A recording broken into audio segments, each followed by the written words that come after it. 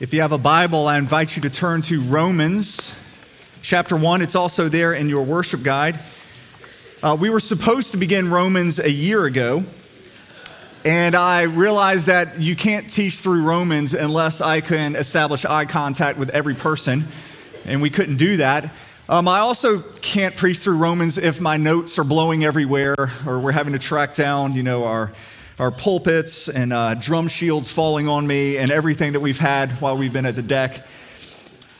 But we are finally in Romans, and I do think it's been the Lord's sovereignty is that He has obviously guided us to where we went through the parables. We went through Elijah and Elisha. We got to go through Philippians, and I see that those were very timely for our church. But I look forward to going through Romans together. We're going to read the first 7 verses. Paul, a servant of Christ Jesus, called to be an apostle, set apart for the gospel of God, which He promised beforehand through His prophets in the Holy Scriptures concerning His Son, who was descended from David according to the flesh and was declared to be the Son of God in power according to the Spirit of holiness by His resurrection from the dead, Jesus Christ our Lord, through whom we have received grace and apostleship to bring about the obedience of faith for the sake of His name among all the nations, including you who are called to belong to Jesus Christ. To all those in Rome who are loved by God and called to be saints, grace to you and peace from God our Father and the Lord Jesus Christ. This is the word of the Lord. You would pray with me. Father, we ask in this moment you give us alert minds, attentive ears, and open hearts to receive what you would have for us through this great letter. Lord, I pray that your Spirit would use these words to utterly transform us. I pray that my words would fall to the ground and blow away and not be remembered anymore. Lord, may your words remain. And may they change us. We pray this in the strong name of Jesus. Amen. So 23 years ago, back in 1998, I was privileged enough to have Dr. John Piper come to Beeson Divinity School, and he taught one of my classes there. We were actually able to spend a good bit of time together. And one of the things that we talked about was the book of Romans. He had just started at Bethlehem Baptist, just started preaching through Romans, and so I picked his brain a little bit about this great letter because I was thinking about teaching it for a college Sunday school class that I had just begun teaching. And Dr. Piper, he told me that was a terrible idea. I said, I'm thinking about teaching on Romans. He goes, that's a terrible idea. He said, I needed to wait at least 20 years before I preached from this book. He was 52 years old, and he was just preaching it through for the first time. And he said, I needed to weather a few more things before I attempted to preach through this. In 2006, I got to meet up with Dr. Piper again. And so I asked him about Romans. I reminded him about how he told me I needed to wait 20 years, that I couldn't teach through it. And I said, now that you have taught through Romans, would you still recommend this? And he goes, I haven't finished preaching through Romans. He was 8 years in, and he had not preached. He had preached 350 sermons on Romans, and he was not done yet. And so he goes, yes, I still recommend that you wait.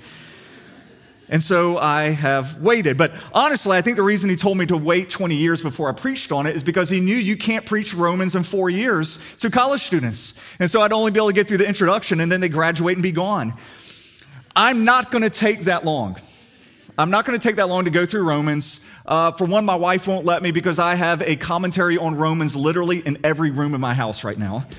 And she doesn't want the house to be in such disarray for so long. So we will be working through it at a much faster clip. But I do want you to know that I have intentionally waited 20 years to preach through this book, over 20 years. And I feel like now's the right time for me personally, and I feel like it's the right time for us as a church to go through it. I'm not quite 50. I'm close, though. And I have weathered things. I have experienced a whole lot. I'm a lot different person than I was when I finished seminary. I'm a lot different person than when we started Redeemer 13 years ago.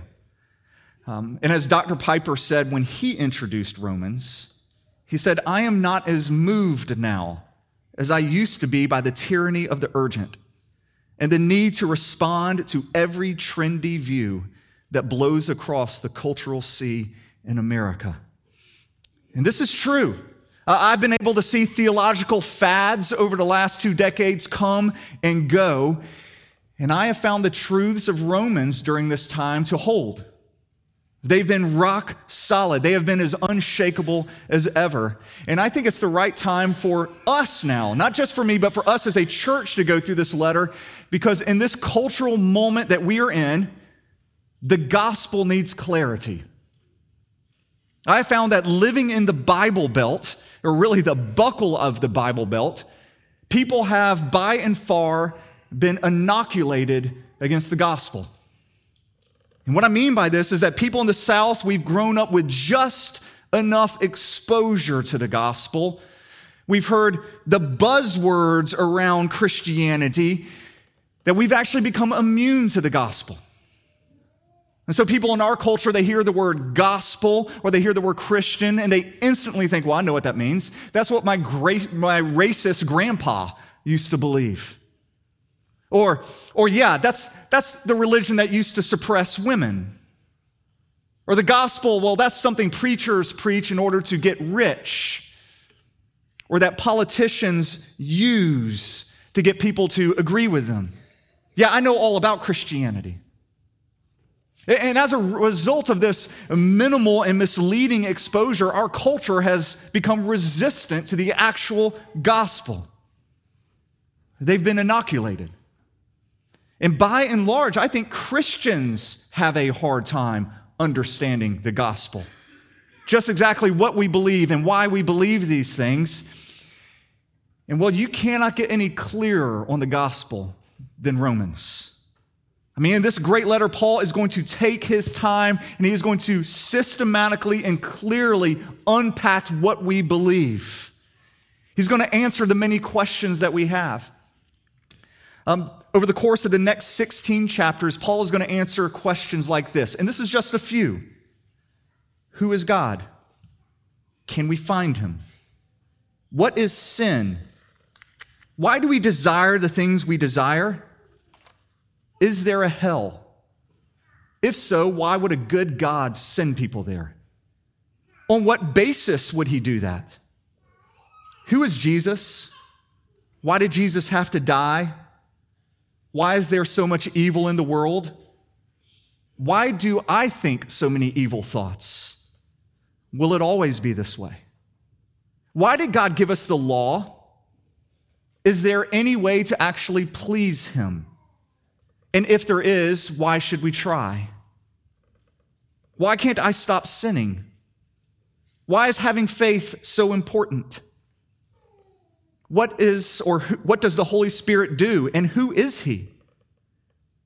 What is predestination? What happens to us when we die? What about Israel? Are the Jewish people still God's chosen people? How am I supposed to relate to the government? How am I supposed to relate to other Christians? Any of those questions interest you?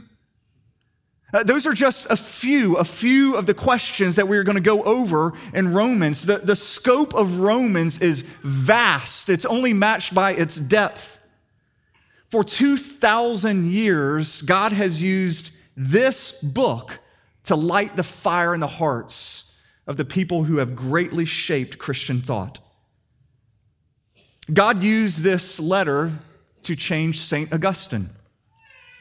St. Augustine's mother was a Christian, but Augustine wanted nothing to do with the Christian faith. So he rebelled, he went off, he moved to Milan where he indulged in every pleasure. He actually became a sex addict while also becoming a famous orator or rhetorician. He got a prestigious job in the Roman Empire. He was highly respected. So he had fame, he had money, he had women, and he had a job that was meaningful, yet he was completely empty. And at the age of 31, he was leaning against a tree in Milan, and he heard a child's voice almost singing to him, "Take and read. Take up and read." And he looked, and he actually had the scroll of Romans with him. And he picked up Romans, and he read Romans 13:13, which was the first verse his eyes saw. And he read these words, "Not in orgies and drunkenness, not in sexual immorality and sensuality, not in quarreling and jealousy, but put on the Lord Jesus Christ and make no provision for the flesh." And he immediately was struck, and he gave his life to the Lord. And no one shaped Christian thought more than Augustine for the next 1100 years. And then comes Martin Luther. Martin Luther was an Augustinian monk. He was also an Old Testament professor, yet he didn't know Jesus. As one of his mentors, Johann Staupitz, was talking with Luther and finally was so frustrated with him at the time, he goes, Don't you love God? And Martin Luther said, "Love him? No, I hate him. He's a professor of Old Testament." And he said, "I hate God because he is just. And he makes such demands on us that we can never fulfill." And so he felt completely hopeless. And then he was teaching through Romans, and he comes across Romans 1:17, which talks about how our righteousness comes by faith. And he was reborn. He said he felt as if heaven opened up to him. And then he went on to lead the Protestant Reformation. John Wesley, who was the founder of the Methodist Church, a catalyst for the great revival that happened in the 18th century, well, he was converted when he heard somebody reading the preface to Martin Luther's commentary on Romans. And he said he felt his heart grow strangely warmed. John Bunyan's Pilgrim's Progress comes after he had studied the book of Romans. Even Dr. Piper, who had such an influence on me, he got his call into pastoral ministry by studying the book of Romans.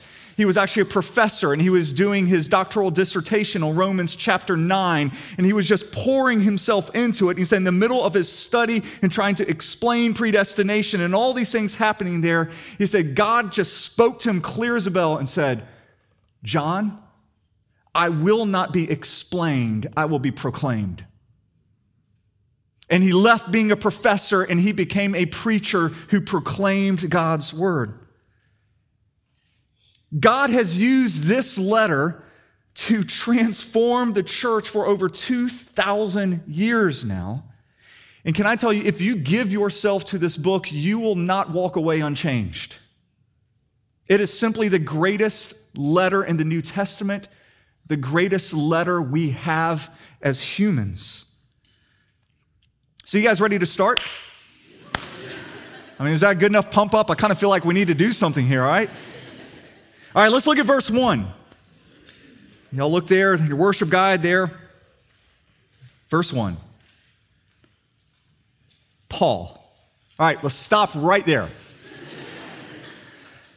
And I know you're thinking, oh my gosh, it is going to take years. It is going to take years for us to get through this.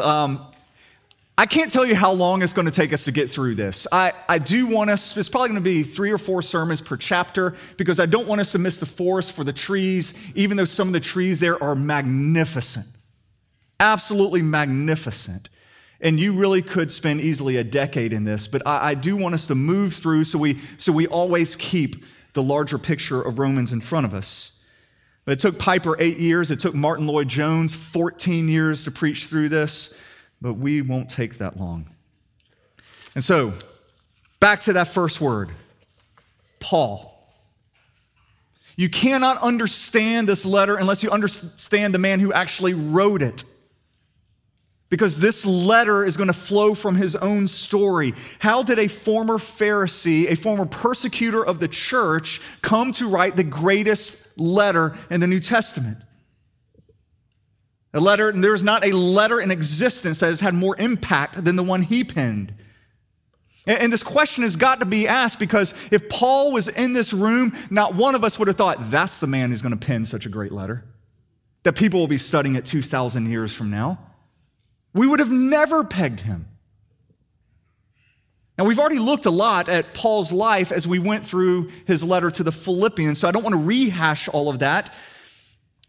But Paul was a highly educated, extremely jealous or zealous Jew who absolutely hated Christians. He hated them so much that he went around arresting them, killing them. When the very first Christian was killed, Stephen, our first martyr, his clothes were laid at Paul's feet, meaning Paul was overseeing the execution of Stephen. And so what happened to him? Well, Paul was so zealous in his persecution of Christians, he decided he would go all the way out to Damascus, which was over a week's journey away, in order to hunt some down. Which shows his determination. I mean, that was not a normal zeal. He hated these Christians. And he'd go to any lengths to find them and hunt them down. But while he was on that journey, on that road to Damascus, he met the resurrected Lord. Jesus stopped him in his tracks. Paul fell like a dead man, and it's at that point he realized that the one who had been crucified, the one he thought was a dead blasphemer, was very much alive. And Paul had been fighting against him all these years. I mean, can you imagine how you would feel? I mean, Paul had just killed Stephen. Stephen looked up in the sky and he said, I see the Lord Jesus. And now Paul sees the same Lord Jesus. The same Lord Jesus that Stephen was crying out to when Paul was executing him. How would you feel in that moment? Your knees buckle. You fall down to the ground like a dead man. And that's what happened to Paul.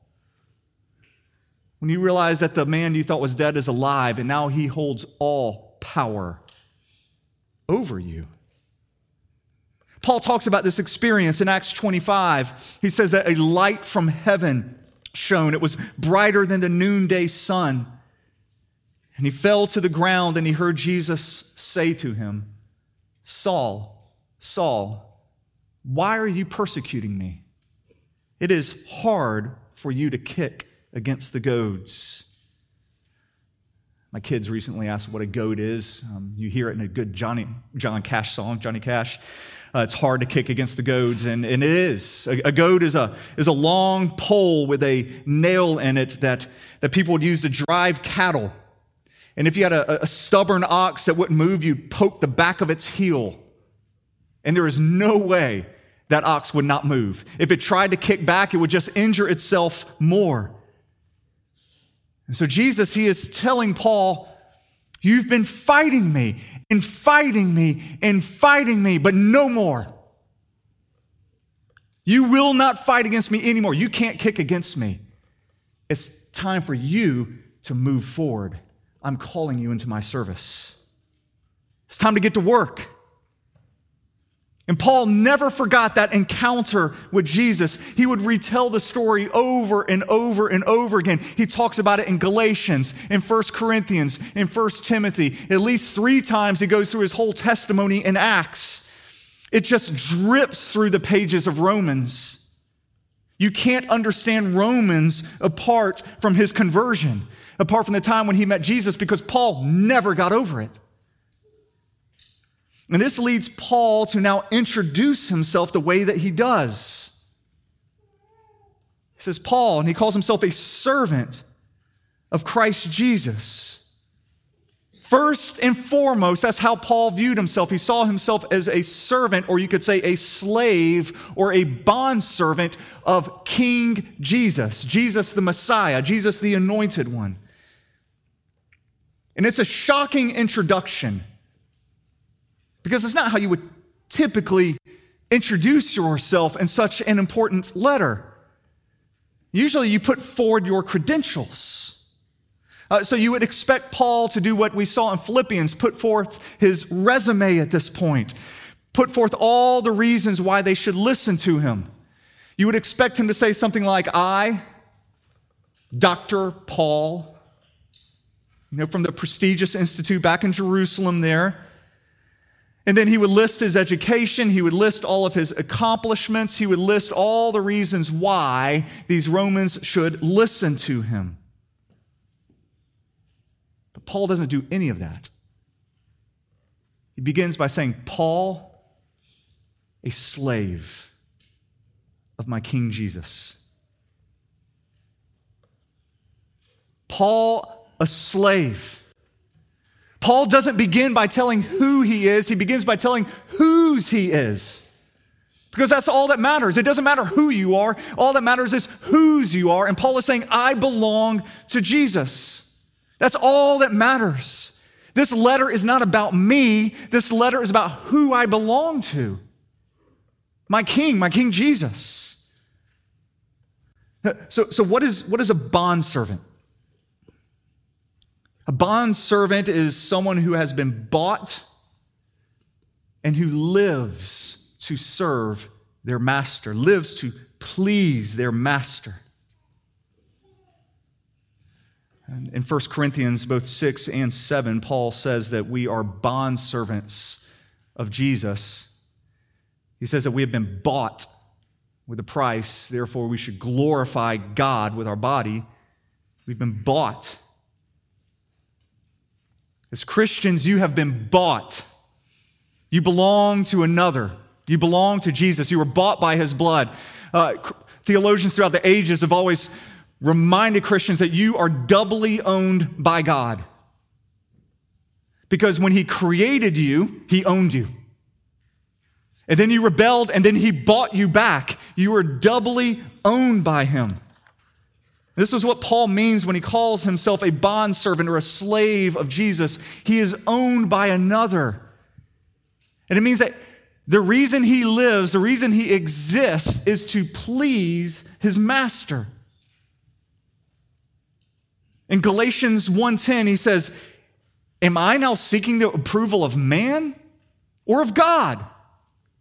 Am I trying to please man? If I were trying to please man, I would not be a servant of God.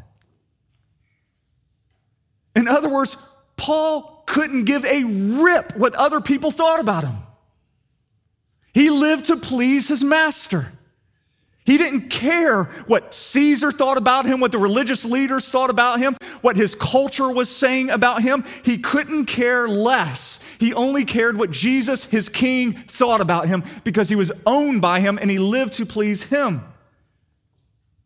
And can I tell you what goes for Paul goes for this church. We at Redeemer Community Church do not put our finger up into the air to see which way the cultural winds are blowing so we could get on board. We don't care what some talking head on TV says that we need to believe or what the latest podcast or what the latest politician is saying. We could not give a rip about those things. Whatever is, or the internet is trending on the internet or whatever social media is telling us to stand for, we exist to please one person, Jesus our King. Can I get an amen? Amen. Is there an elder here who'll give me an amen? It's why we exist. When the church tries to become like its culture, it loses its ability to speak into the culture. It ceases to become any agent of change within its culture. And God has called us out of that. He has called us to himself, and so we listen to him. We exist to please him. So remember, church, whose voice we listen to. All right, back to the text here. Gosh, all right, we are going to spend 10 years. I want us to at least look at two more terms that Paul uses to describe himself. And once again, both of these terms speak to whose he is and not who he is. The next term he uses is called. Paul was called to be an apostle. Now, apostle is one who has seen the resurrected Lord physically seen the resurrected Lord and has been called by him into ministry. And an apostle speaks the very words of God to us. That was their mission, which is why we are now still listening to Paul. And we care what he thinks more than anyone else thinks. At one of our New to Redeemer dinners one time, we have a Q&A time, and someone asked a question about theology, and I quoted Paul. And the person responded, so are you saying that you agree with Paul in this? I'm just assuming the person's not here. I mean, I hope they are. But I said, absolutely. Absolutely we agree with Paul. Because whatever cultural moment you were caught up in is going to come and go, but Paul is speaking to us the very words of God. He was an apostle. So yes, we agree with Paul in this. And Paul talks about his calling as an apostle in 1 Corinthians 15. He says, he lists all the people that Jesus appeared to, and he says, Jesus appeared to James, then to all the apostles. Last of all, as to one untimely born, he appeared also to me. For I am the least of the apostles, unworthy to be called an apostle, because I persecuted the church of God. But by the grace of God, I am what I am. He says, and God's grace towards me was not in vain. I love that. Paul, it was not in vain. God gave us the gift of Paul. He gave the church Paul in order to teach us about himself. All right, the third term that Paul uses to introduce himself are the words set apart. He has been set apart for the gospel of God. Now, we're going to talk more about the gospel of God next week, but I do want us to look at this phrase, set apart. Paul, he actually talks about how he was set apart in Galatians chapter 1 when he says this, but when he who had set me apart before I was born and called me by his grace was pleased to reveal his son to me in order that I might preach to the Gentiles. And then he goes on and on. But did you catch that first part? He who had set me apart before I was born. Paul's introducing a lot of the themes that he's going to be talking about through the rest of his letter, but don't miss that. Paul says he was set apart before he was born because this has massive implications for us. God set him apart before he was born, but then what happened after God set him apart? Did Paul look like he was set apart? No, Paul's entire life he went astray. He went in the complete opposite direction of going to God. He ran away from God. He opposed Christianity with every fiber of his being. He was God's enemy. He's killing Christians for crying out loud. So he killed them before he ever became one. So what happened to God's setting him apart? What exactly does being set apart accomplish? Because it honestly looks like being set apart doesn't accomplish a single thing. So you have to ask the question, did God, he's going to set you apart, Paul, but he sets him apart, but then God lost control of Paul? Is that what happened? Did God say, Paul, I'm setting you apart. I have a wonderful plan for your life. And then Paul strayed from it. And then God's up there wringing his hands going, oh my gosh, what happened? And he spends the next 2 decades trying to bring Paul back. Is that what happened? Not at all. God was there all along, even in Paul's rebellion. Even his rebellion had a purpose, was going right according to God's plan. And Paul talks about this in 1 Timothy 1 when he says, though formerly I was a blasphemer, a persecutor, an insolent opponent, but I received mercy because I acted ignorantly in unbelief. And the grace of our Lord overflowed for me with the faith and the love that are in Christ Jesus. This saying is trustworthy and deserving of full acceptance, that Christ Jesus came into the world to save sinners, of whom I am the foremost.